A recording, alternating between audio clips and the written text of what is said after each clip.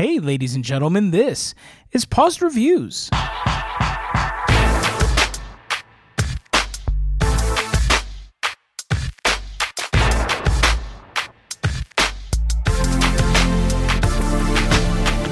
Welcome back, one and all, to your favorite podcast, the Paused Reviews podcast. As always, I'm your host, Frank, joined by Tim. Yes! Welcome, Tim. So victorious. Have you gone so far at this point that you're wearing a long sleeve shirt? I have turned off the air conditioning, my friend, and I have opened all the windows, and it was cold this morning. Now, don't get me wrong. I love summer, but I love to sleep with the windows open, cold, hearing the crickets. So, today was just nice. I aired the house out. Feels great. And yes, I am wearing, although it does have a giant hole in the back. Oh my God. I wish people could see. Tim's wearing a Beatles shirt, which clearly, even from the front, looked weathered. There's a few holes up at the top. This is an old shirt. Yeah. But he turns around and there is a straight 20 inch diameter hole in the back of his shirt. You know how it goes? It's like a backless dress. Yeah, it is. It's you got your favorite lounge clothes. I just want to be comfy. And I don't want anything to happen to this these shirts. Yeah. It's your favorite sweatpants or whatever. I mean, I've got my old varsity football t-shirt. The neck has holes around it, and sort of even like that, the neck seam or the collar. It's not a collar, but you know what I'm talking about. That has started to separate from the shirt. Yep. I feel like there's places of wear that make sense. That was fully unexpected. Actually, I think I put it on and I was I forgot how big that hole was, but I think it did. It started up there around the collar, and then I was just we'll see what happens. And then you just got so swole, you bent over and picked something up and just hulked right through. Oh my God, that's hilarious. What else, man? I'm really excited about this episode. I'm antsy to jump in, but people like the banter too, I guess. Anything going on? No, I wanted to really get through all of these. So I had a little hiccup yesterday. So everything's fine, but first time pregnancy stuff, we just want to make sure everything is covered. So Carissa wasn't feeling great yesterday, so I was about to walk in the grocery store, and she called me and she's like, I think we need to go get checked out. So got checked out, and literally the baby just decided she was snuggling way down deep, pressing on some things that you don't want people to be pressing on, and was just causing some extra discomfort. The people at Inova Fairfax, where at the Women's Center, where the baby will be born in December, are super awesome, super sweet, and I think she was a little embarrassed. She's like, if this was just me, I probably would have toughed it out. But when I'm considering the baby, I gotta take an extra step. And they're like, no, that's what we're here for. We'd rather you come in too many times than not enough. So absolutely. Yeah. We were the same with our first. Alyssa had a couple of instances where, she was like, oh my gosh, I think I'm maybe, and you Google, right? You Google the symptoms, of course, and it was like, oh, I think I have an ectopic pregnancy, or I think this, or I think that, or is this normal? We went in a dozen times, and luckily, thank goodness, it ended up just being you're pregnant, lady. Being pregnant sucks. But no one ever made us feel that way. It was just very much it's funny, right? It's funny how your perspective and your views change completely. Exactly like your wife is saying, if this was just me, I would, probably pop some Tylenol and just wait and see what happens. But it's not you anymore, and it never will be again, man. It's wild. Well, that's good, man. I'm so glad that everything was totally chill. Today we came home.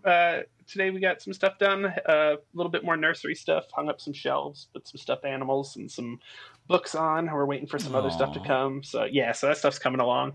So feeling good. Yeah. That's awesome. I have tons of stuff for you guys, by the way. I was going to come today, but my day ended up super weird as well. So, and I totally get that. So this week was a crazy week for me. I've talked about this a bit before.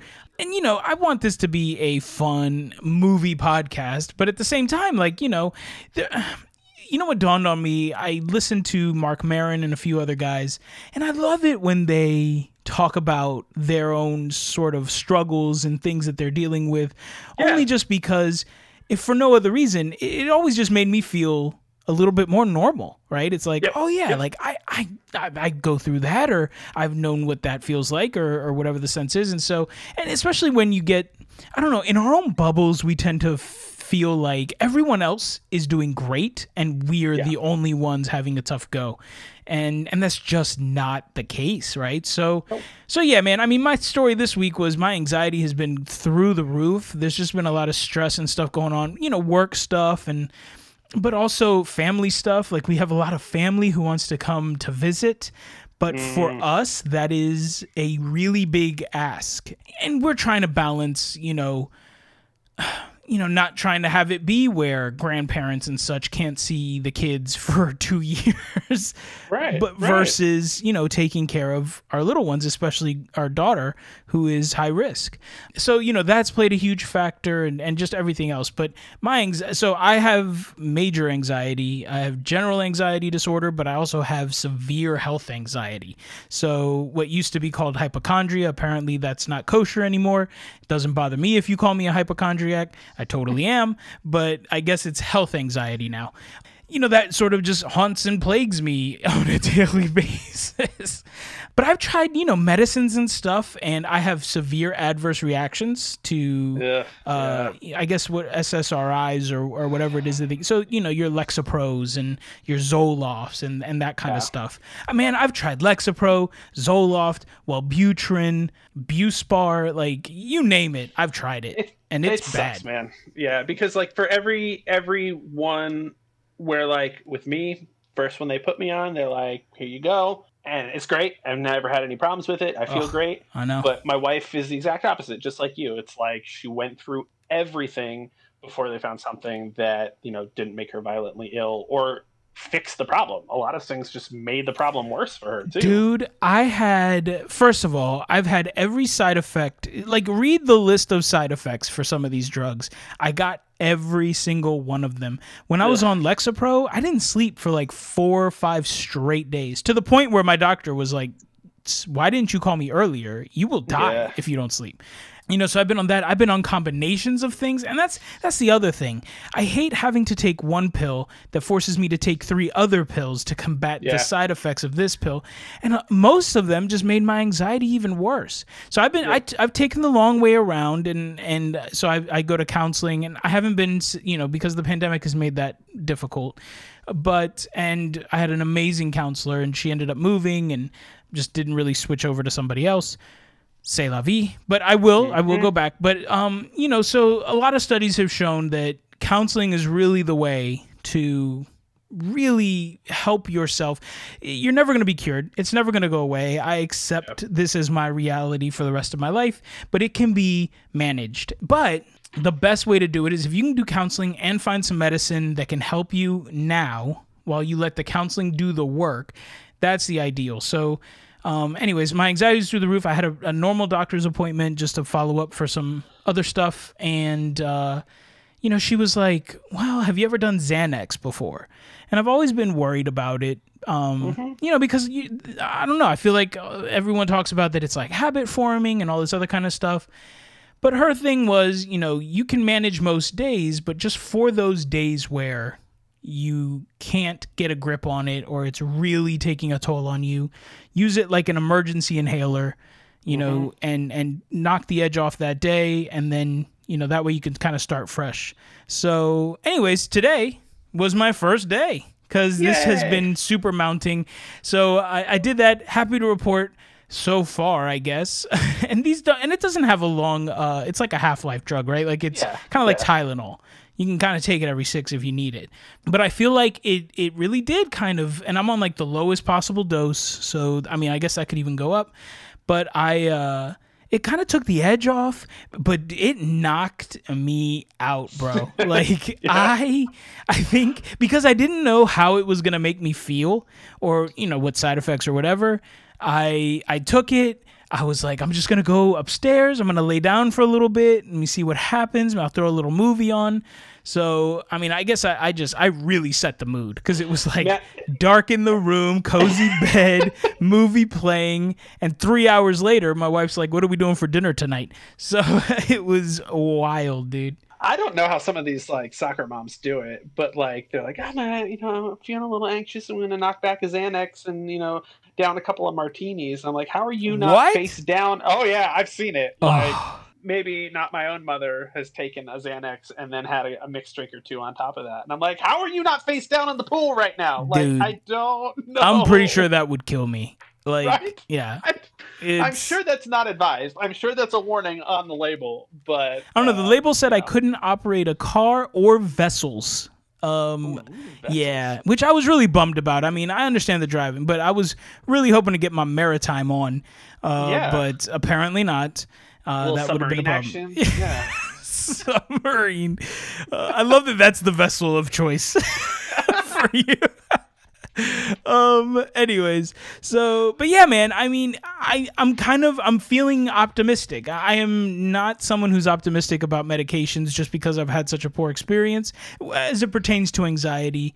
But, I guess because of the health anxiety, I also just sort of have developed a bit of a phobia of side effects in general. So if I can sort of tough something out, I'll try to, which isn't really good mentally, but I was happy like that I finally found something that can maybe just knock the edge off the really bad days because, day to day normally it's not pleasant, but it's manageable, which is good. If today was the day to like do that and check out and almost like force yourself into like a little mental health day where you just don't care about stuff for a couple of hours. So if that's what it does for you every once in a while, I think the perfect way to look at it is like a reset like that. Just pull yourself back for a day and maybe feel a little bit more refreshed tomorrow. Yep. No, I think that's sort of what I definitely embrace. All right, guys, let's see. That's a cool 45 minutes about anxiety and holes in t-shirts.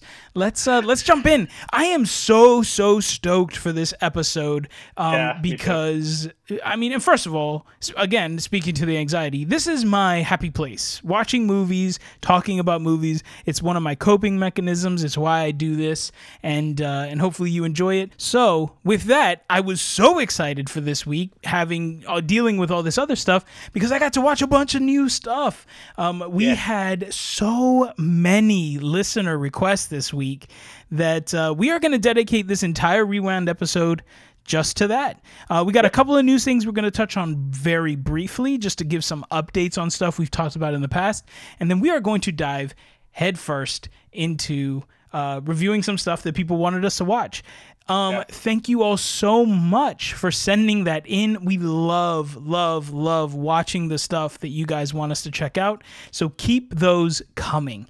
We will always, I don't care if every Rewind Forever is fully dedicated to listener requests. That would be a dream come true. So keep that stuff coming. It's so much fun to do that and get a sense of the kind of stuff you guys are into and the kind of stuff you like. Yeah, I mean, I think I mentioned this the last Rewind. I just kind of hit a rut. I haven't gotten into a new show, so I was like, I don't know what I'm going to do. And then, Frank hit me up with this, and I was like, how am I going to tackle all this stuff? I was like, but I found time for all but two of them. One I had previously seen before, so there's only one that I absolutely have not seen. But it was just sort of fun to kind of have a different sort of mission, just to be like, okay, I can fill time with some other stuff, and just kind of to plow through some stuff that I would have glossed over otherwise. So I think it was kind of great to have other people make some choices for me. Dude, there are legit, I would say, I don't know, 3/4 of these I never would have watched on my own. Yeah, ever. Yeah, absolutely. So, and some of them were real pleasures and gems, and some of them were complete confirmations that my choice is completely great. Like I should always trust my gut. Okay, let's just jump on in with some of the movie news, TV news. And on the last Rewind, we talked about two things. We talked about Mulan and we talked about Taskmaster. And the day after the show aired, or even the day the show aired, there were massive updates on both of them. So we're going to share those with you now. First, with Disney's Mulan. We had talked before about how it had been pushed back indefinitely The release for theaters had been indefinitely pushed. We had no idea when we were going to see it. The very next day, Disney announced that it will release on Disney Plus on September 4th in the US. This sounds great, right? And it sounds exciting, but it isn't. While they're making the film available to US subscribers on Disney Plus, unlike Hamilton or Onward before it, the film will not be made immediately available to all subscribers. Instead, it will be available to rent through the subscription platform. So to kind of help that make a little bit of sense, it's going to be on Disney Plus, but just because you have Disney Plus doesn't mean you're going to be able to watch it. You're going to have to pay a rental fee to watch it on top of your subscription fee that you already pay. So additionally, unlike previous cinema at home releases, Onward was one of them, but Universal did a bunch in that same time. We talked about this in a previous episode with Invisible Man or The Hunt. These previous cinema at home releases have been available for $19.99, so about $20 to rent. Disney is making Mulan $29.99 to rent instead. So they're even upping that price for rental by $10. So this is odd and frustrating, right? Because there have been previous Disney titles like Onward that were and we praised Disney for this. When other studios were making their movies available for rent for $20, Disney made Onward immediately available for purchase for $20. And across all platforms, right? You could buy it on Amazon, you could buy it on iTunes or whatever, and then a couple of weeks after that, they released it for their subscribers on Disney Plus for free. So they kind of gave it a window to try to earn back some of the cash, and then on it went. Now, Disney is going to make it available to rent, but only on their subscription platform and for the additional $10. So if you're keeping track at home, that brings the overall total cost of admission to $36.99 just to watch Mulan. Right? Now, I get the key argument, right, from everybody is, well, if you went to the movie theater, it would cost you more than $36.99 to watch the movie with you and your kids and your wife and your this and your that. Fine. I understand that. But you know what you're paying for at the movies? It's not just the right to watch the movie. You are paying for the cinema experience. You are paying for that massive screen, that epic Dolby surround sound, and the audience of like-minded fans enjoying it with you, fueling you, feeding the environment, and just the overall vibe. That's what makes going to the movies so special. The movie theater isn't worth the cost of admission to watch the movie. If all you're interested in is seeing the movie, then you don't go to theaters. You can do that at home for a fraction of the cost. You go for the experience, right? That's like saying if you had tickets to go see, dude, I don't know. I'm not a music guy, but I love me some Boyz II Men. So let's just say, I had tickets to go see Boyz II Men in concert, and then all of a sudden I can't do that anymore. But now they're going to say, well, you can listen to the new Boyz II Men album for 24 hours for $36.99. And that should be the same thing. It would have cost you so much more to go to the concert. Yeah. But you're paying for the experience. And that's what's frustrating. You can't just justify this thing especially when there's already been a set precedence, right? Yeah.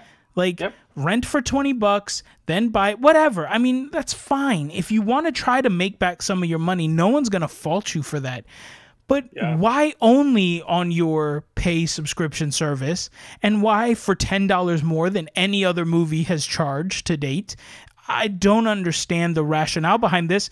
And the real kicker is already everyone's screaming. No one's going to rent it. I mean, I'm sure people are going to rent it, but it's not going to be anything close to the type of success that they've seen. And you gave us Hamilton for free. Right. Literally, we can just sit and wait this out. Really. I mean, 100%. What are they just never going to put it on there? And I was intrigued.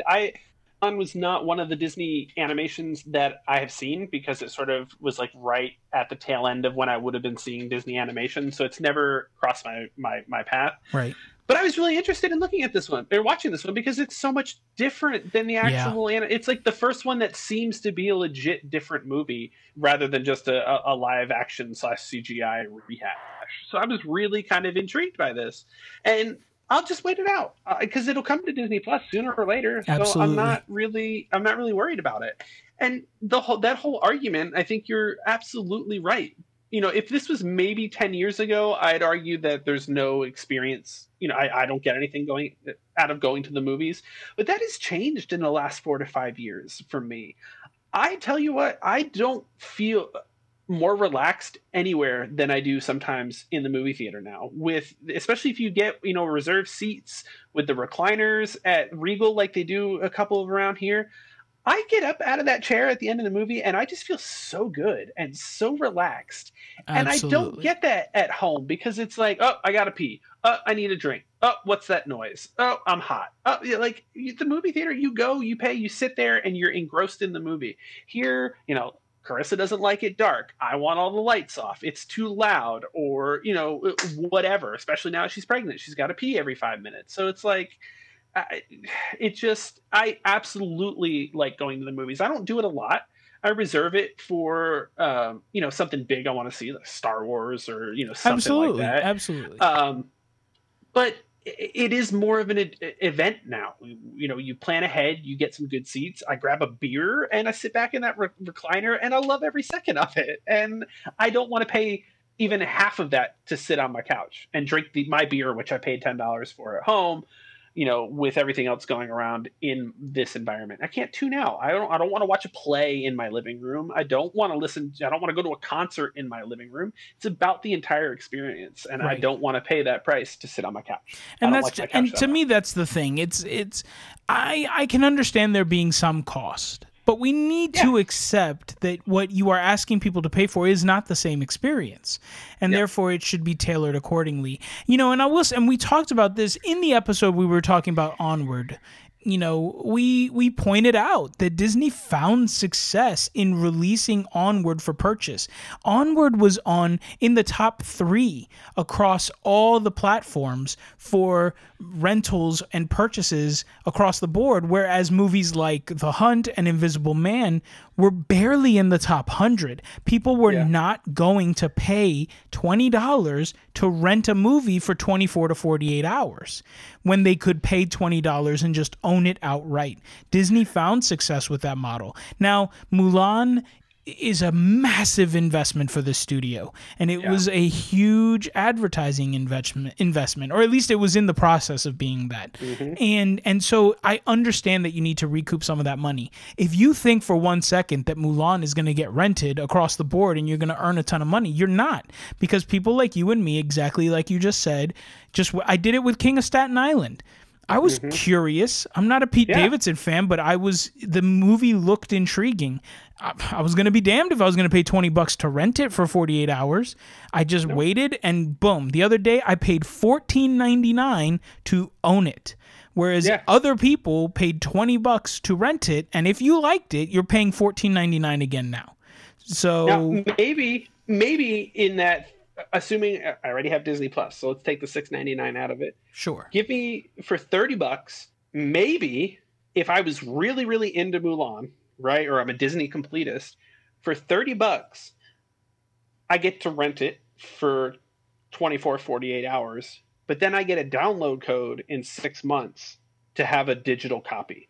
Brilliant. I might do that. I would if consider I have to that. watch it now, $30 for that's not bad. Because like what you just said, if you rented King of Staten Island and now you liked it so much you want to buy it, you're going to end up paying that close to that same price. Yeah, I mean, I saved $5. I waited 4 weeks and saved $5. And you know why? Because no one rented it. Everyone waited, and everyone's going to keep waiting, and everyone's going to wait on Mulan, because if you already are paying for the Disney Plus subscription, it's going to come. It's going to be there, and you're going to watch it just like everything else. So I don't know, you're setting yourself up to just piss people off when up until this point you've done so much right. And I mentioned it very briefly. I still just don't understand it in the wake of Hamilton. You paid Lin-Manuel Miranda almost $50 million to give you the rights to Hamilton for Disney Plus, or for the film anyway, right, which was going to release in theaters. And you just said, here it is for everybody. There you go. And with Disney the money Plus. that people were putting out on tickets to see that show on Broadway, people would have spent $30 to rent that. I mean, I probably, that may have been one that got me, but still, I probably still would have waited just because, well, I don't know. I probably would have done that for Hamilton. Anyways, so that's kind of where it is. I'm really curious. If you guys have thoughts on this, shoot us comments, messages on Instagram to the email. You can go to the website, pausereviews.com. Links are everywhere there. But we would love to hear your thoughts. So I did do a post on this kind of the day that it came out, just because I was so flabbergasted and frustrated because like we just aired this episode, and we did already get some comments. So let's see. Our Forged Metals said, so, and again I get this. Our Forged Metals was in the camp of, when you think about it, you actually save. You only pay one fee, but your whole family and whoever else comes over, Our Forged Metals, which should be nobody. It's a pandemic. Instead of buying a full ticket for each member, plus the popcorn, junk food in your house, it's about 20 times cheaper than the movie theater. The movie industry is going to lose crazy money for a while. This is just salvage mode, but they should have billions in backup money. There are 100 plus years of crazy profits, right? Well, I don't know about that. So you get a couple of major ones, and we talked about this, right? You have a couple of gems that bring in the billions, right? Like your Avengers and that kind of stuff. But all of that pays for the 17 other movies that a studio made that lost millions upon billions of dollars. So you need those big, heavy-hitting swingers to subsidize the losses that you're taking on all the other ones that we watch and enjoy, but no one else went to go see, right? Mm-hmm. So it isn't like this massive pool of profits. Of course there are profits. Of course this is a billion-dollar industry. No one's arguing that, but it's not quite that simple. Again, I understand the argument. But you're paying for more than just the right of seeing the movie, kind of like we talked about now. But a great comment and absolutely one that we're totally behind. Let's see. Ortiz Agrippina. That is BS. I will not watch until it's free for subscribers. Either delay it until movie theaters are open or show it for free. People will buy all kinds of things related to the movie that will make Disney plenty of money. I think that's a great point, right? Like, this is not your only avenue for earning back some of these monies. The marketing on toys and apparel and all. Disney is Disney. Like, who doesn't have a bunch of Disney stuff laying around in their house? Like, if you've got kids, you've got it. And if I know anything, Disney Parks is probably awash with Mulan stuff, or would have been had this hitting the theatrical release. I was there in October of last year before Frozen 2 came out. And Frozen 2 merch was everywhere. Frozen 2 merch and Rise of Skywalker stuff everywhere. So, again, weird times, but that stuff would have been out there. Yeah. For sure. And then we got I do agree. I feel like a lot of people are going to agree with this as well, with Ortiz Agrippina, just because, again, there's already a precedence. There's markers set. And you are really breaking the mold on this and asking for quite a bit. Amy Glee also commented and said, "This is crazy. So is this a rental as in you'll have 24 hours to watch it? That would be messed up. If you're going to charge that much, you should have permanent access to it on your account." And I think we both have kind of said that we absolutely agree with that. I like the idea too, where it's like, you'll pay $30, you have exclusive access to it for forever. And when it becomes free, then it's free to everybody, but you've been able to watch it for 4 weeks, Okay, right. I can get behind that. Sure. I don't know where the algorithms and stuff work, but and then I start charging people to come over to my house and watch it. $5. Come over and watch it. And then, dude, remember the elementary school played some Disney movie? Yeah, you would definitely get some cease and desists. They are not playing around. Oh, that's so true. All right, let's see what else. So then, Taskmaster. Moving on. So we were so excited for Taskmaster to be on the CW. It premiered on a Sunday. It was dead on a Monday. The reason it got taken off the schedule is because it brought in about 212,000 viewers, which is it's like a 0.1 rating, which is it's low. It's very low. So CW has pulled it from its Sunday night schedule and replaced it with Supernatural reruns of the last season. And they have they have moved the entire season 8, to CW Seed, which is their free app, and you can watch the entire season. It's not going to have that 5 latest episodes deal. So I guess that's something. But what pisses me off about this is that you did everything in your power to have this fail. This is a BAFTA award-winning comedy series overseas. That is a huge deal. This show is hysterical. I have yet to meet one person who's watched it who doesn't love it. No one knew it was going to be on the CW unless you listen to this episode or unless you listen to this podcast. And you gave it a lead-in of a garbage pail Canadian reality show called Fridge Wars, which brought in the same rating. It came in with the same rating points, so you didn't really lose that many viewers, right? So if you know anything about television scheduling, you're going to bring a new show in, right? You're going to air or premiere a new series. You want to give it a strong lead-in. So you're going to bring in a new show. You want Friends right in front of it because Friends brings in a 15 million viewership, and then your hope... Right, your hope is that Fox does it a lot with like the World Series or something like that. If you have a World Series game on and they throw on a season premiere or something after that, right? Stay tuned for the premiere of blah blah blah. That is because you know that you're bringing in a massive audience in your lean-in, and your hope is that half of them stick around and watch the next show. And so if you bring in 10 million people on your lead-in and 5 million stay to watch your new show, they might stick around and tell a few people, and then each week it's going to get better and better and better as the word of mouth spreads. You lead in with a 300,000 viewer show of a Canadian reality show no one's heard of, and then you're surprised that you got 212,000 to stick around for Taskmaster. First of all, that's pretty good considering that your lead-in was also trash. But you've done everything in your power to have this fail, and now you've just pulled it before it even has a shot. That really, really pisses me off. How do you feel about them leading in with season 8, right? Or was it season 7? It was season 8 that was airing on CW. To me, that just seems weird. As somebody who is in the middle of season 6, the show builds on itself in interesting ways. Not that like you have to watch one season to understand. You can watch the seasons in reverse if you want. Mm-hmm. But there are elements of inside jokes, like especially the banter between Greg and Alex evolves over time. And I feel like if you just dropped me in the middle of the season, a middle of the run of this show, I might not quite understand their dynamic because their relationship has evolved and grown, and the way he teases them, and that's the whole point of the show, the way that Greg abuses, for lack of a better term, Alex and everything. And I just don't know if dropping an audience into a show that's so established into season 8 even makes sense.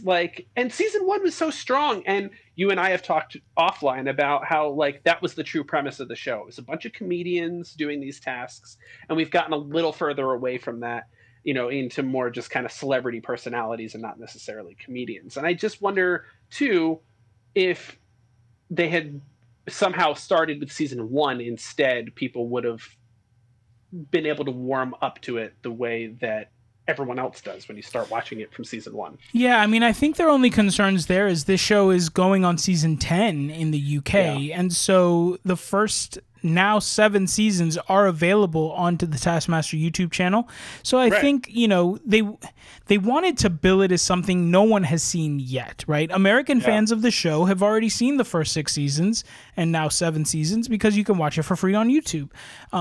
So that wouldn't have necessarily drawn, you're banking on the people already know and follow it to come in, and then you're hoping for additional audience to come in as well, which is what they did wrong with the lead-in stuff.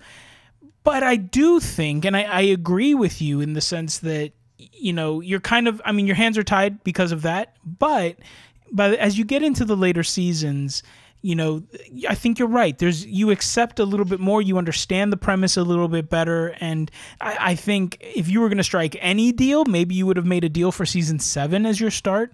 I think season 7 has one of the best casts yet.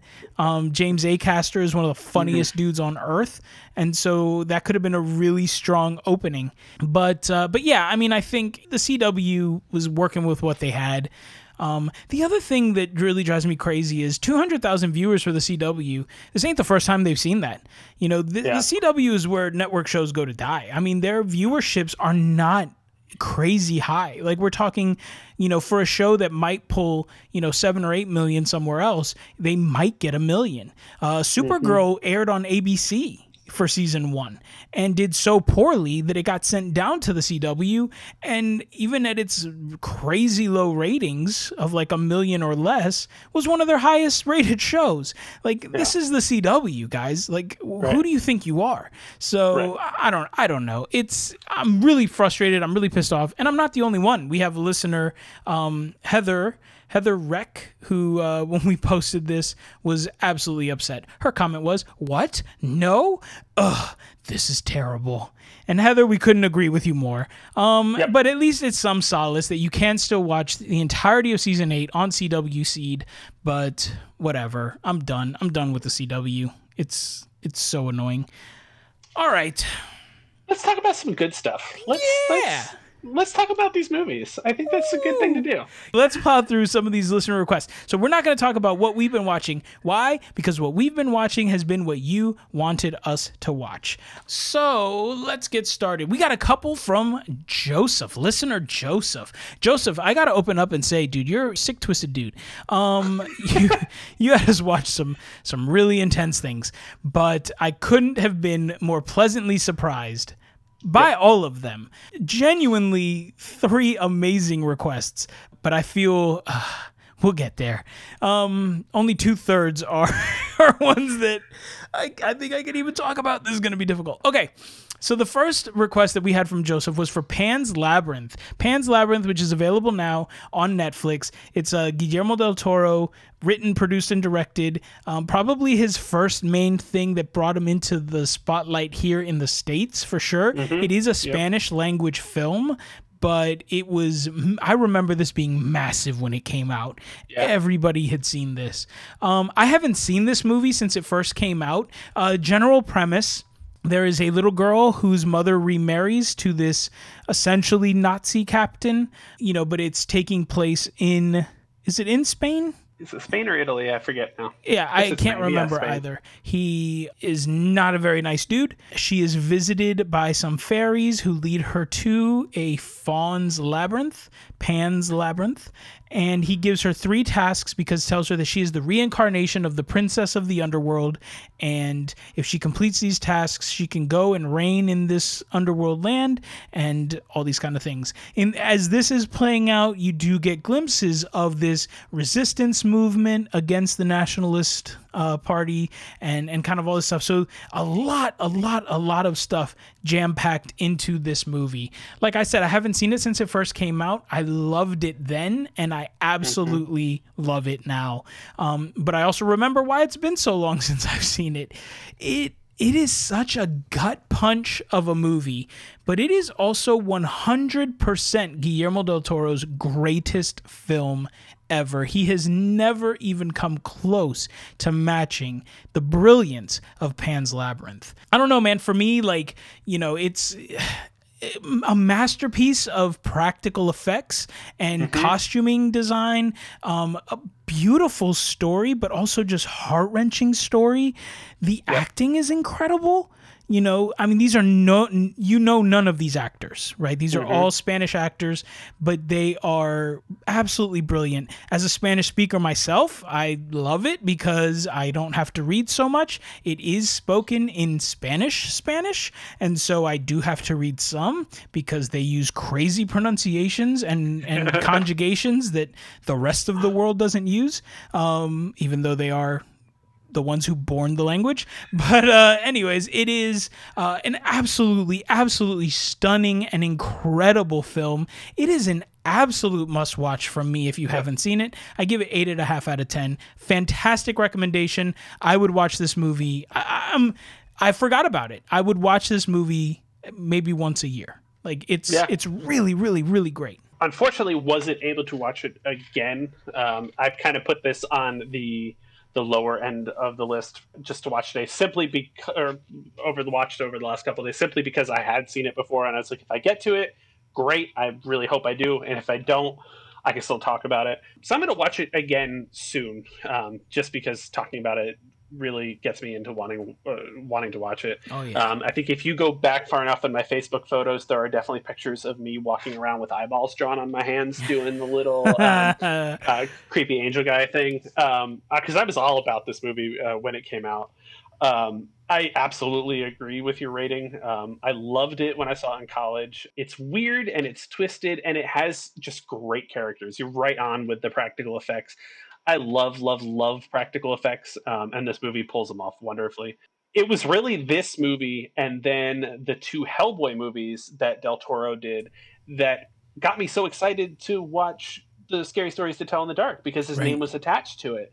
And then as an executive producer, writer, whatever he was on that movie, it just didn't deliver. But this movie has a lot of the same hue, a lot of the same color palette as like the Hellboys do. It's dark, it's gritty, and they just look so good, and so it's absolutely worth a watch.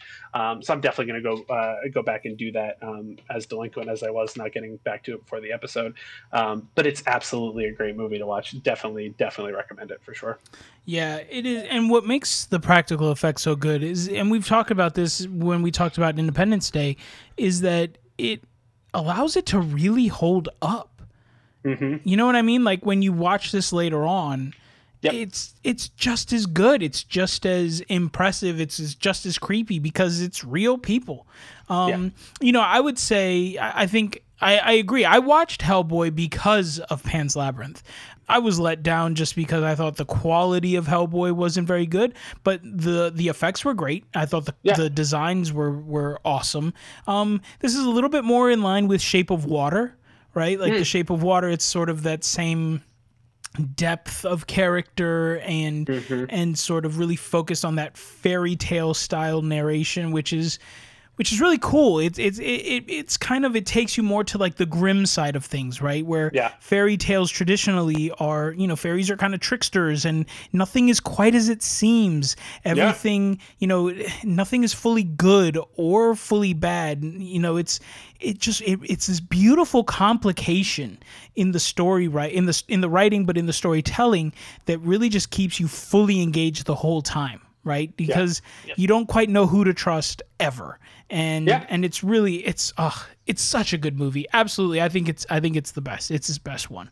Joe, you also gave us, God, I've been dreading talking about this one. Joseph recommended that we watch a movie called Grave of the Fireflies. Now, Grave of the Fireflies is available on Hulu. Okay, I'm going to try really hard to make it through this one, dude. This is bad. Okay, so the general premise is it's a brother-sister. They have been orphaned early on in the film. This takes place during World War II in Japan. They have been orphaned. They go to live with an aunt. The aunt is less than great, and eventually sort of end up on their own trying to survive in Japan at the heart of World War II, as it's coming to a close. And that's all I want to say about it, because I really don't want to give anything away on this one at all. This movie broke me. This movie legitimately broke me. It's a Studio Ghibli film. If you're familiar with Studio Ghibli at all, they've given us things like Spirited Away, Princess Mononoke, Howl's Moving Castle, lots of movies that you've heard of and seen. This one, I have never cried so much and for so long. I think this movie has like a runtime of 90 something minutes. I'm pretty sure I wept uncontrollably for like 88 minutes. It was so hard to watch, but such a masterpiece of a film. This story is gorgeous. It is absolutely beautiful. The characters are, there's not even a word. This brother sister it is a relationship and a love that you would only hope that your kids would have. They are, I mean, you forget, I am not an anime fan. I'm really not. There are very few anime things that I will watch and love. I struggle with anime. Didn't even realize, once this starts off, after the first 5 or 10 minutes, it wasn't anime to me anymore. This was a real little girl. This was a real young boy.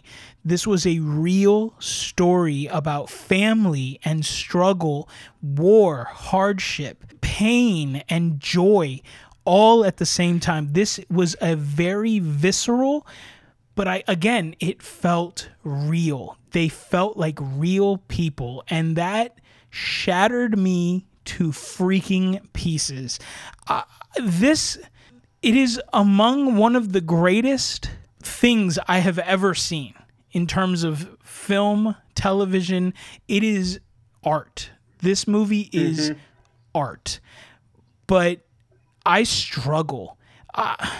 It's a 9 out of 10. It is a 9 out of 10. It would be a 10 out of 10 if it hadn't shattered my soul. But, in terms of watching this, recommending it, for the art of it, for the beauty of it, for all of that, without question.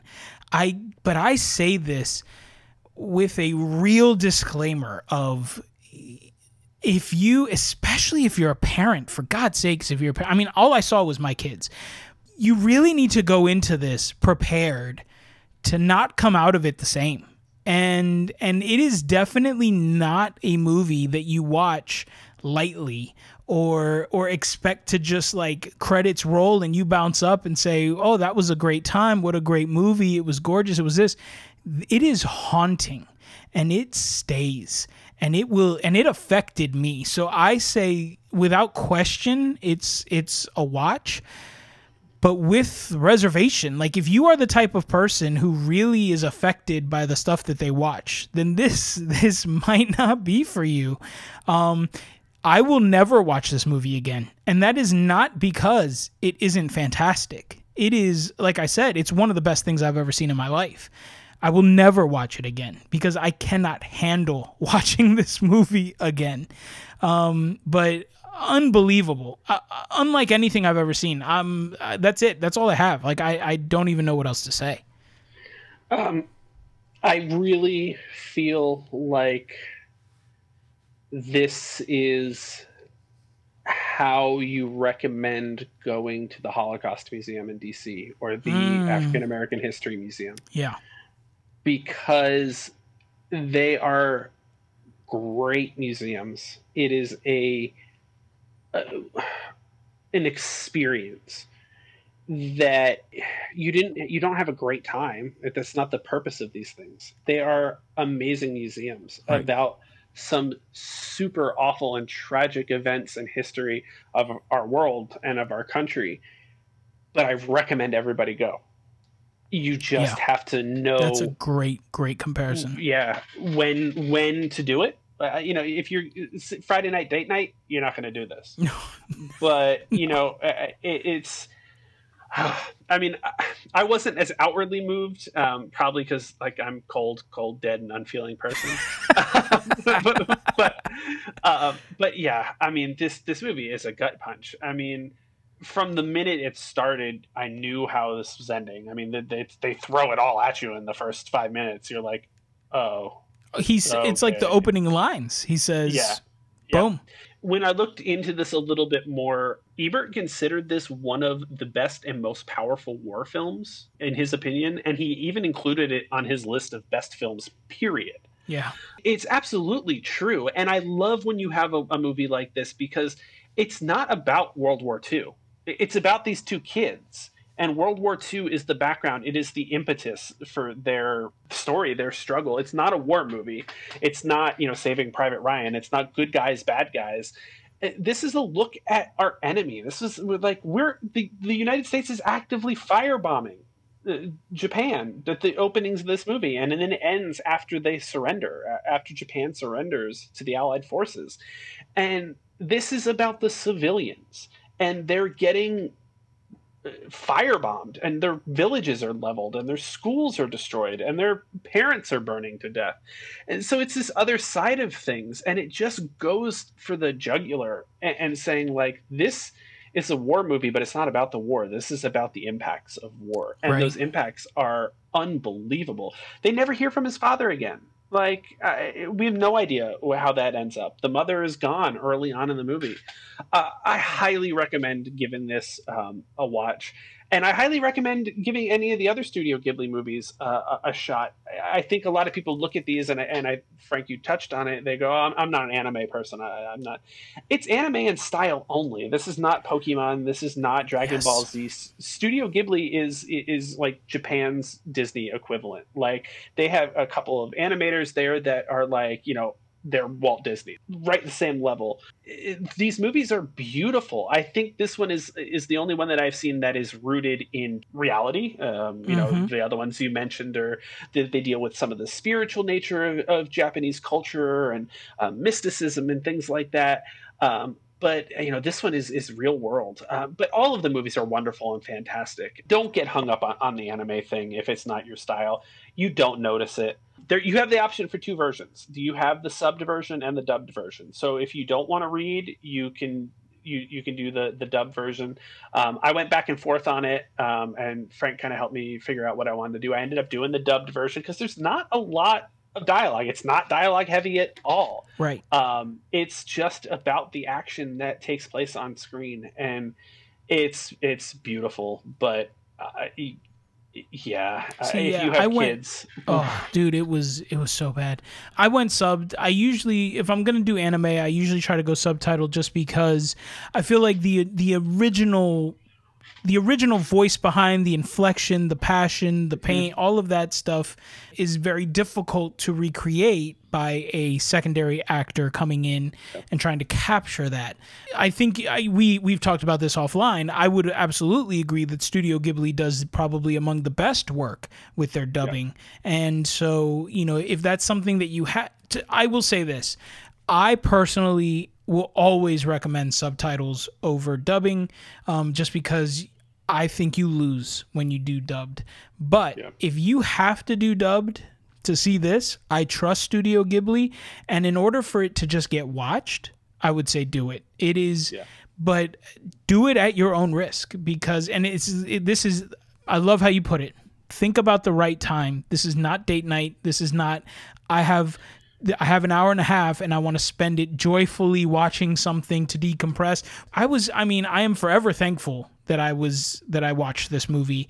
I am forever thankful for this recommendation. It has genuinely changed me, but it is not one that you take on lightly. This is a hard watch. This is a hard watch. Let's move on. Joseph brings us home with his third request, and it's Happy Death Day. So Happy Death Day, currently I think it's only available for rent. You would have to rent this one. Happy Death Day to You, which is the sequel, is available on Cinemax, so you could do that with like the free trial. But you would have to rent this one. I bought it because it was like $7 on Amazon Prime Video. So versus renting it for $5. Yeah, sure. And I'm really glad I did. He recommended this on the heels of us talking about Ready or Not, and sort of this movie that we liked but couldn't necessarily say it was good, but couldn't say it wasn't worth watching. As far as Happy Death Day is concerned, I liked this movie. I was very surprised how much I liked this movie. The premise is it's basically Groundhog Day. This girl, well, her name is Tree, but I guess her real name's Teresa, but goes by Tree, whatever. So Tree wakes up every morning reliving the day she's murdered. So it's basically Groundhog Day meets Scream. So you have like a masked killer who is trying to kill her, and we don't really know why, and all that is sort of revealed through the process. I thought this movie was an absolute blast, and I thought it did almost everything right. Besides the mascot of the school and the mask. So she's in college, and the mascot is they're the Bayfield Babies, which I did some research on it. I guess so. The director, what's his name? Chris Landon, I think. So they went with the King Cake Baby, right? Because it takes place in Louisiana. And so it's the King Cake Babies. So they are the Bayfield Babies. And he wears this mask. I guess he said he wanted to come up with creature's the wrong word, right? But a killer mask that was both funny and terrifying, right? Because this, at the heart of this movie, it is very much a comedy. It is fully a comedy. And Absolutely. This is very close to being in the vein of like a Jordan Peele, where it is first something else, right? Like Jordan Peele's very much first a social commentary with comedy, to sort of drive it, and then sprinkled with horror to kind of give you a flavor, right? This is very much a comedy flavored with a dash of horror, or like slasher. And I mean, to the point where you really don't see any of the kills. It's not bloody. It's not gory. I think it's PG-13. It could be PG. Like, it is not a horrific thing, but fully enjoyable and satisfying in every way. Like, I felt satisfied as a slasher. I felt satisfied as a comedy. And I thought it was fascinating. So she is murdered every day, and then that resets her clock, and then she comes back, and she's using that dynamic to try to track down her killer, right? So every time she's murdered, she's kind of hunting for clues. I thought it was great. We've watched a lot of stuff that follows this Groundhog Day dynamic, which is getting to be exhausting. But this kind of gives us a little spin too, because things carry over, right? It's not like she resets and is just this unlimited life. There's a great scene where she realizes that the effects of each of the murders stay with her, right? So like if she gets a lung caved in, she's got scar tissue there. If her ribs and bones are broken, when she comes back, they're healed, but there's evidence that they were broken. So each time she returns, she's a little bit weaker. So it puts a real time limit on her trying to figure this out and get it to stop, which is an incredible way to add tension and just a finality to it, right? As opposed to, this really could have dragged, and it never did. It was an absolute fun watch. I absolutely had a blast watching it.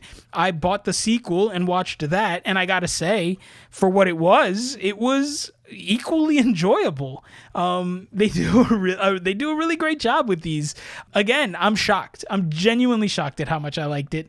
I give Happy Death Day a 6.5 out of 10, and for sure say it's a fun and absolute watch. I think I probably would have stayed away from this one because I was getting much more of like a straight up slasher vibe from it. Never had any desire to watch this. Never. And I was like, and there's a sequel. Like, this is just, a slasher, straight out slasher.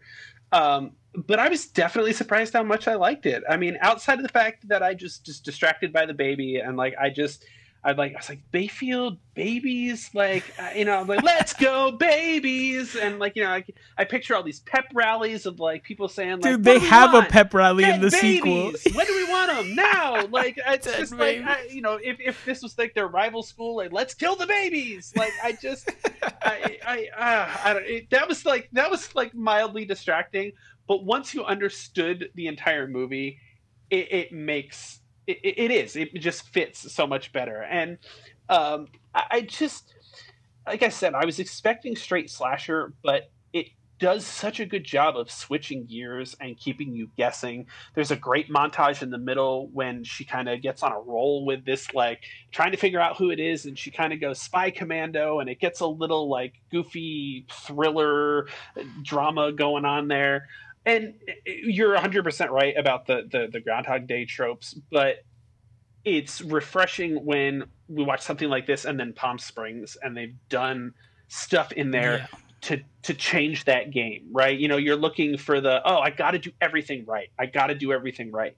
And in this one, like, she nails that day, and she's got it, and she's going to wake up and move on to the next day. And she did everything perfectly, and did it work out for her? You gotta go watch the movie and find out, because I think that ending, it just kind of brings it home in a great way, where you're like, I kind of saw that coming, but I didn't. And then it's just, just the range of emotions that Tree goes through, the freak out to figuring it out, to being so badass about it, to like sure she nailed it, and that 16 Candles ending where her and Carter are that. like boom, and then what? Like what? And then just to one more twist of the screw, he screws with her that final morning and makes her think that she's waking up. Like, it was so much fun. My wife watched this one with me, and she really liked it. Although she did have nightmares that night, all night, about somebody trying to kill her. It was so much fun. I really did enjoy it. The characters are ridiculous. I loved a lot of the characters in it. The sorority president, Danielle, is amazing and awful and horrible. And she's the director's niece. Oh my God, she was amazing. Yeah. And I hated her and I loved her.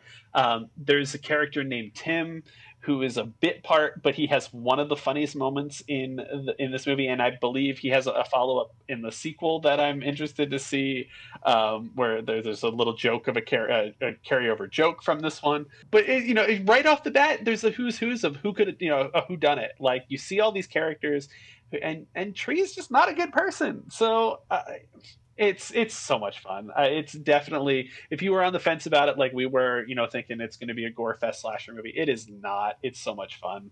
I can't wait to watch the sequel. I'm super excited. Yeah, it's a blast. Yeah, so 6.5 out of 10 for this one. Absolute must watch. Okay, let's tear through the next two. No need to dwell. So 2 out of the 6 requests that we had, not a big fan. Just not a big fan. I feel like we agree. So the first one is Drop Dead Fred. This request comes from Katie. I had seen this when I was a kid. I remember not loving it just because, I'll be honest, even as a kid when I watched it, I was like, this ain't for me. Like, this, I didn't find it funny. I watched it last night and it was painful to get through. My wife started watching it with me. 10 minutes in, she was like, you have fun. I'm done.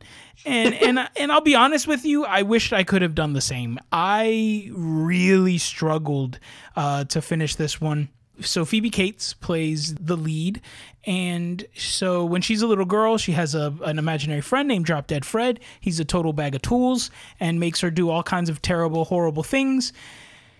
The mother, who is a monster, locks him, she kind of locks him away in this jack-in-a-box. Now, when she's older, she has a garbage pail husband. Her life has kind of amounted to not a whole lot. She doesn't have a whole lot of confidence. She comes back to move home when her husband is, cheating on her and basically is like, nah, I'm good. We can get divorced or whatever. She goes back home to live with her mother. She finds the box. She opens it up. Fred comes back and essentially terrorizes her life, but somehow brings her full circle, like helps her find herself, her confidence. Here's the thing about it. The entire movie makes no sense. This movie is not for kids, right? The cursing is through the roof. Fred's dropping bees all over the place. He's looking up women's skirts. It's really, really gross and just intense humor, which I am not opposed to, but it's not what I was expecting to see, right? So this movie's not for kids, but it's also not for adults. It's because it's just not a good movie, right? It is stuck in this limbo of where it doesn't know what it is or wants to be. It's trying to appeal to a young audience somehow, but yet also very clearly meant to appeal to an older audience. I guess I think if I gun to my head, this really is an adult movie because the real story is Phoebe Cates as an adult finding her inner child, right? And once that is kind of resolved, then she Fred moves on and she is sort of moving on with her life and finds confidence and peace in herself. But it's really poorly done. And the truth is that the way by which Fred does all this is so bad and so unhelpful that there's a moment, late in the third act where he tries to really drive home the point of like, I'm here because you need me and you're better than this. And so all of a sudden it's this total character shift that he has shown nothing about the entire time. Like, he's just been an absolute terror. And so you just don't even believe that, Full House sit on the lap moment where, it's all being revealed and wrapped up and she's becoming empowered. It's just, it makes no sense. This whole movie feels out of place. It is so, and frankly, I guess the thing about it too is, I kind of talked about how vulgar and gross and whatever it is. I think Rick Mayall is the one who plays Fred. He's just not funny. No one is funny in this. Nothing that happens is funny. It is obnoxious and just really, really, really hard to watch. I get Drop Dead Fred's a 2 out of 10. And it's not, I would not recommend watching it. I think it's one of those ones that maybe if you loved it as a kid, you'll probably get a kick out of it now. But if it's one that you haven't seen before, I would find anyone hard pressed to find like love in this now. It's not good. It's just not good. So I will admit in a dereliction of duty here, when I was putting these in a list, this one was right above Pan's Labyrinth, because I was like, well, I've seen Pan's Labyrinth, so if I don't get to it, I can still talk about it. This movie had come up earlier in quarantine time in a happy hour group that I do weekly with some former coworkers and coworkers, and I believe our friend Alex had watched this as part of her like horrible movie Mondays or whatever. They have like a weekly terrible movie night, and this had come up and they railed on how horrible it was for the same reasons that you have just went through. And so when I saw it on this list, I was like, if I get to it, great. If not, Frank will take one for the team. Yeah, Tim, I feel like you won this week. It's no bueno. So Tim hasn't seen it. Lucky Tim. 2 out of 10. And just, it's not worth a watch. Don't waste your time on this one. This one's on HBO if you want to. If you have horrible movie Mondays like our friend Alex. Yeah. So the next request comes from Peter, and it was An Evening with Beverly Luff Linn on Netflix. Wow. This one's crazy. Craig Robinson, Aubrey Plaza, Emile Hirsch, Jermaine Clement, a big cast. This is Netflix's answer, I guess, like 20 years later to Napoleon Dynamite. It's wild. The premise is Aubrey Plaza is married to Emile Hirsch's character. She is miserable in her marriage, and I guess there's this guy named Beverly Luff Linn, played by Craig Robinson, who's putting on some magical evening in a town nearby, and they have a history, and she wants to go there. Okay, so when this movie started, my first note was, this movie is nuts, but I think I love it. And I put in parentheses, 11 minutes in. It's not good, but it fully commits to the absurdity and makes you laugh or smile with its complete dedication to that outlandish tone. So it is these characters, it's Napoleon Dynamite turned up to 11. Mm-hmm. Everyone is weird. Everyone talks weird, acts weird. The whole movie is weird. On its own, that sucks. But in those early minutes, it's kind of like that Family Guy approach of repetition is eventually funny. Like if we just beat them over the head with this absurdity, you just eventually find yourself kind of laughing. It was so weird, and I hadn't really seen anything quite like it since Napoleon Dynamite. Like even Nacho Libre and those kinds of movies didn't quite stack up. So this, at first, it was like, I liked that it was different. Unlike Napoleon Dynamite, which is about 90-something minutes long, this one comes in at like a smooth 2 hours. Mm-hmm. So by minute 20-something, I had my fill. And the story never really goes anywhere. This movie accomplishes nothing. There is no end game. There is no resolution. I mean, there is to a point, but there's nothing satisfying about this. It becomes grating. It becomes, it loses its charm, its luster. Now, there are some genuinely funny moments, but not enough for me to save this one at all. At one point, I paused the movie thinking, like, this has got to be almost over. And there was like an hour and 20 minutes left. Yeah. And it dragged on for so long. Like I said, it just became grating and just really taxing. And it was, I found it really hard to get through. I can absolutely see the audience for this. And I was part of that. I think if this movie was shorter, and just got to the point faster and maybe had a better point that it was trying to get to, this could have been something really, really special. I think it had potential.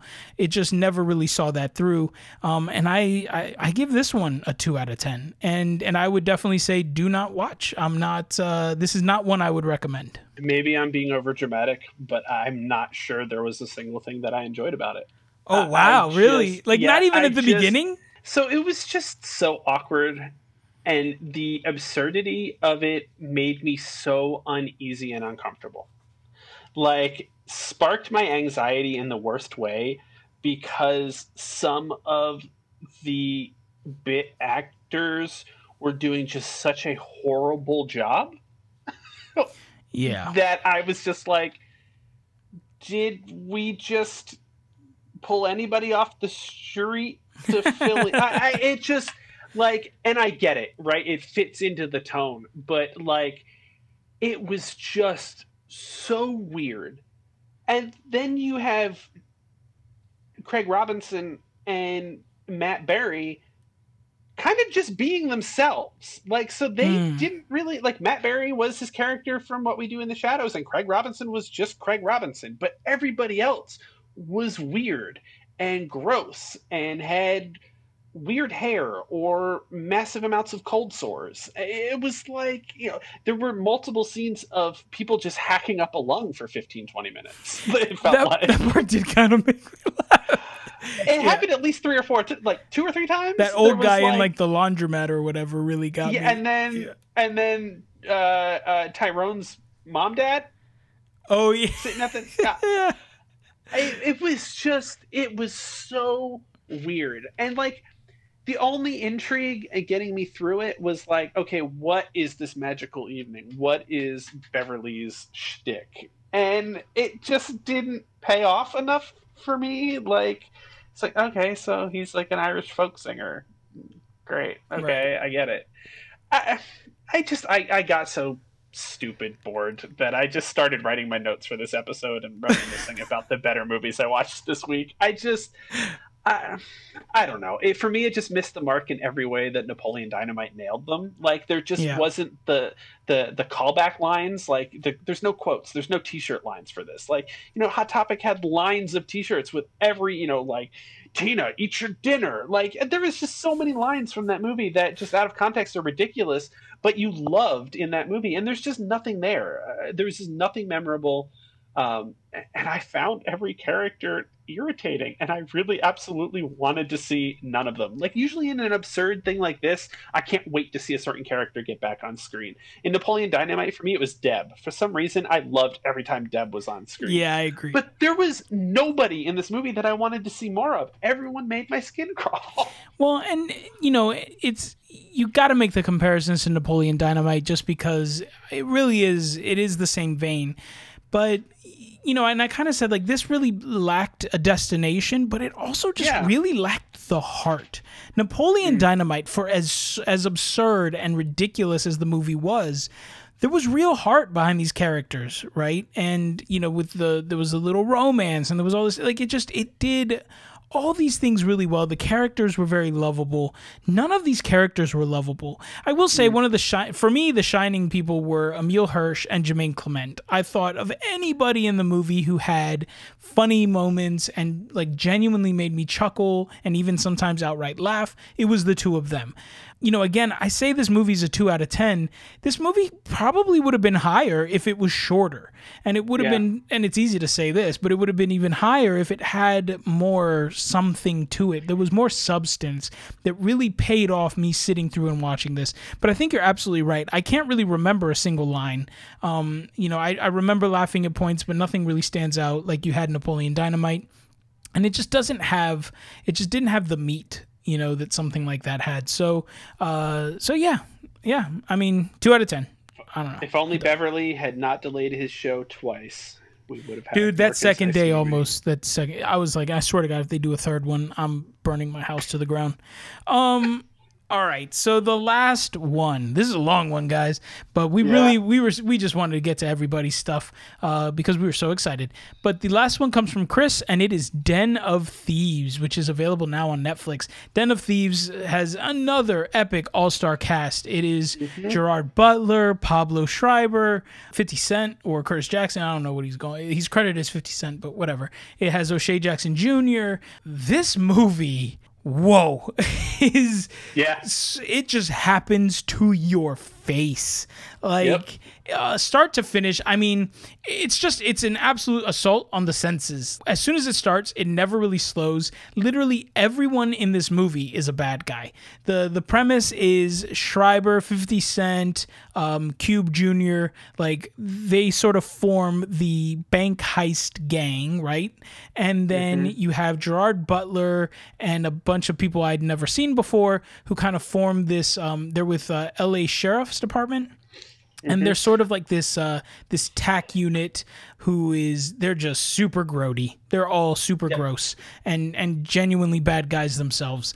But this movie as a whole just kind of makes you feel gross, but it also really made it stand out from a crowd. This is not your everyday run-of-the-mill heist movie just because, like I said, no one's good. There's no... and that's also what kind of makes it brilliant, right? You have moments where you're genuinely pulling for the cops, and you have moments where you're kind of pulling for the bads. And it keeps the whole thing exciting and fresh and engaging. The action in this is crazy. And I think that the premise of the heist itself, how it's put together, how it's executed, is also highly entertaining, right? Like that's the key. If you're going to do a heist movie, you've got to be Ocean's 11. You know what I'm saying? And this... I mean, I'm not saying it's Ocean's 11 good, but it has the parts, and it has the twists and something's happening, but you don't quite know what's happening. And then it all kind of comes to this sort of, poor man's usual suspects type ending where, you get a final little boom, and it's great. This movie is great. It's a lot of fun. It's totally different. It's hard to watch at times, but it gives you everything you want. You've got explosions, you've got gunfights, you've got bank heists, you've got twists, you've got some laughs, you've got Gerard Butler. Who doesn't want that? Overall, I thought it delivered in a lot of ways. I give it a 7 out of 10, and it's on Netflix. It's an absolute worth a watch. Yeah, I think you're spot on. If you're wanting a big firepower heist movie, then do it. A lot of some of the guys in the police crew and the sheriff's crew, they all are either season arcs or recurring characters in Sons of Anarchy. Oh, really? Outside of the motorcycle club. And so I recognized a lot of those guys. That also, I think, spoke to me a little bit why some of the acting was a little, especially in those crews, was a little on the fence. And I was like, because I didn't particularly like their acting in Sons of Anarchy. So I was like, okay. So outside of those kind of top level, the filler squad is kind of a little weak. I feel like the heist and all of the gunplay and all really, from the heist on out, I really feel like this movie was written backwards. Like they had this great idea for kind of, this ending and this heist and how this is going to come. And then everything else was kind of filled in backwards. We spend some time with Gerard Butler's character at home, and I really wasn't quite sure why we need to see his home life. Like it's pretty well established early on that he's a piece of shit, and everyone's a piece of shit, as you said. So I didn't quite understand why we need to see him interact with his kids. It didn't do anything. Didn't make me care for him. No. And it doesn't. You're absolutely right. It doesn't elevate him or make him a compassionate character or a lovable character. He just, I don't know. Yeah, he was gross. He's a gross character. Those parts were weird. And I think the only character I ended up somewhat caring about was Donnie, O'Shea Jackson Jr.'s character, because he sort of felt like he was just kind of got mixed up in the wrong thing. He had this steady job as bartender. Everybody seemed to like him, seemed like a likable guy. And he kind of gets wrapped up in this criminal underworld and, stuck with the police now. And that all pays off in the end in a way that you're like, oh, all right, I got it. So if you want to watch something that's in the vein of Ocean's 11 or Usual Suspects, absolutely do it. I think this weighs heavier on the firepower. I mean, there's some heavy duty weaponry in this movie. The final shootout in traffic is bananas, just absolute bananas. And apparently there's a sequel potentially in the works with O'Shea Jackson Jr. reprising his character and Gerard Butler reprising his character. I'm in. Yeah, I mean, the ending definitely sort of sets a sequel up, maybe not directly off of this movie, but you can see once you get the full scope where a sequel could come from anywhere. It's just the nature of what happens. It was a lot of fun. Definitely, if you want a high octane action movie, you could probably do this one on a Friday night, maybe date night, if you wanted to. If your girl's into a high octane movie, it's a face value movie. It is what it is. It delivers what it promises, and not a single cent more. And that's okay. Cent. Yeah. It gives you 50 cents. But yeah, it's definitely, there's nothing deeper to this. It is what it is. It's very surface, very face value, and that's totally fine. And exactly like you're saying, if that's what you're looking for, this is a great pick. All right. That's our last one. 6 listener requests. Awesome. We did it. I feel great. I loved it. Dude, I dug it majorly. Guys, absolutely keep these coming. We will watch anything. It doesn't mean that we like it. We 100% don't judge you. There's an audience for everything. It's not personal if we don't dig it. It just wasn't for us. But we're putting it out there, right? Like, there's people who listen. Maybe they've heard us review things harshly that they absolutely love. So they'll say, man, if Frank and Tim hate it, then I probably love it, and they're gonna watch it, and that's why this is important. And I love watching new stuff so much. We talked about several of these titles were things that never would have been on my I must watch this today. Certainly not stuff I would have paid to watch, like Happy Death Day. I mean, if it was on somewhere, maybe, kind of like I did with Ready or Not, but I ended up paying for it and being absolutely thrilled that I did. So, Joseph, Katie, Peter, Chris, is that everybody? Yes. Yeah. Yeah. Thank you guys so much. For those of you commenting on the stuff, we love reading your comments here on the show. Thank you as well for engaging and participating in our Instagram account. We love that. So keep the requests coming, keep the comments coming, and we'll make every single one of these all about you guys with absolute pleasure. And Tim is grateful because the less Tim has to think, the better. I don't think, and I don't read books. We don't read books, but I will read subtitles. As long as there is limited dialogue or I speak the language. Let's see, what else? That's about it. So guys, follow us in all those same places. The podcast, wherever you guys get your podcasts. Go to the website, pausedreviews.com. It will send you everywhere. Or go to the Instagram page, @pausedreviews. Will also send you to the website, which will send you everywhere. Email us, pausedreviews@gmail.com. Requests, comments, concerns, questions, whatever it is, we're here. Join us next week. We're going to watch Dr. Sleep, which is available now on HBO. So if you have HBO, check it out there. If you don't, sign up for the free trial and check it out. We will see you guys then. As always, I'm your boy Frank. This is Tim. And we'll see you when we see you. Have a good one. Ooh.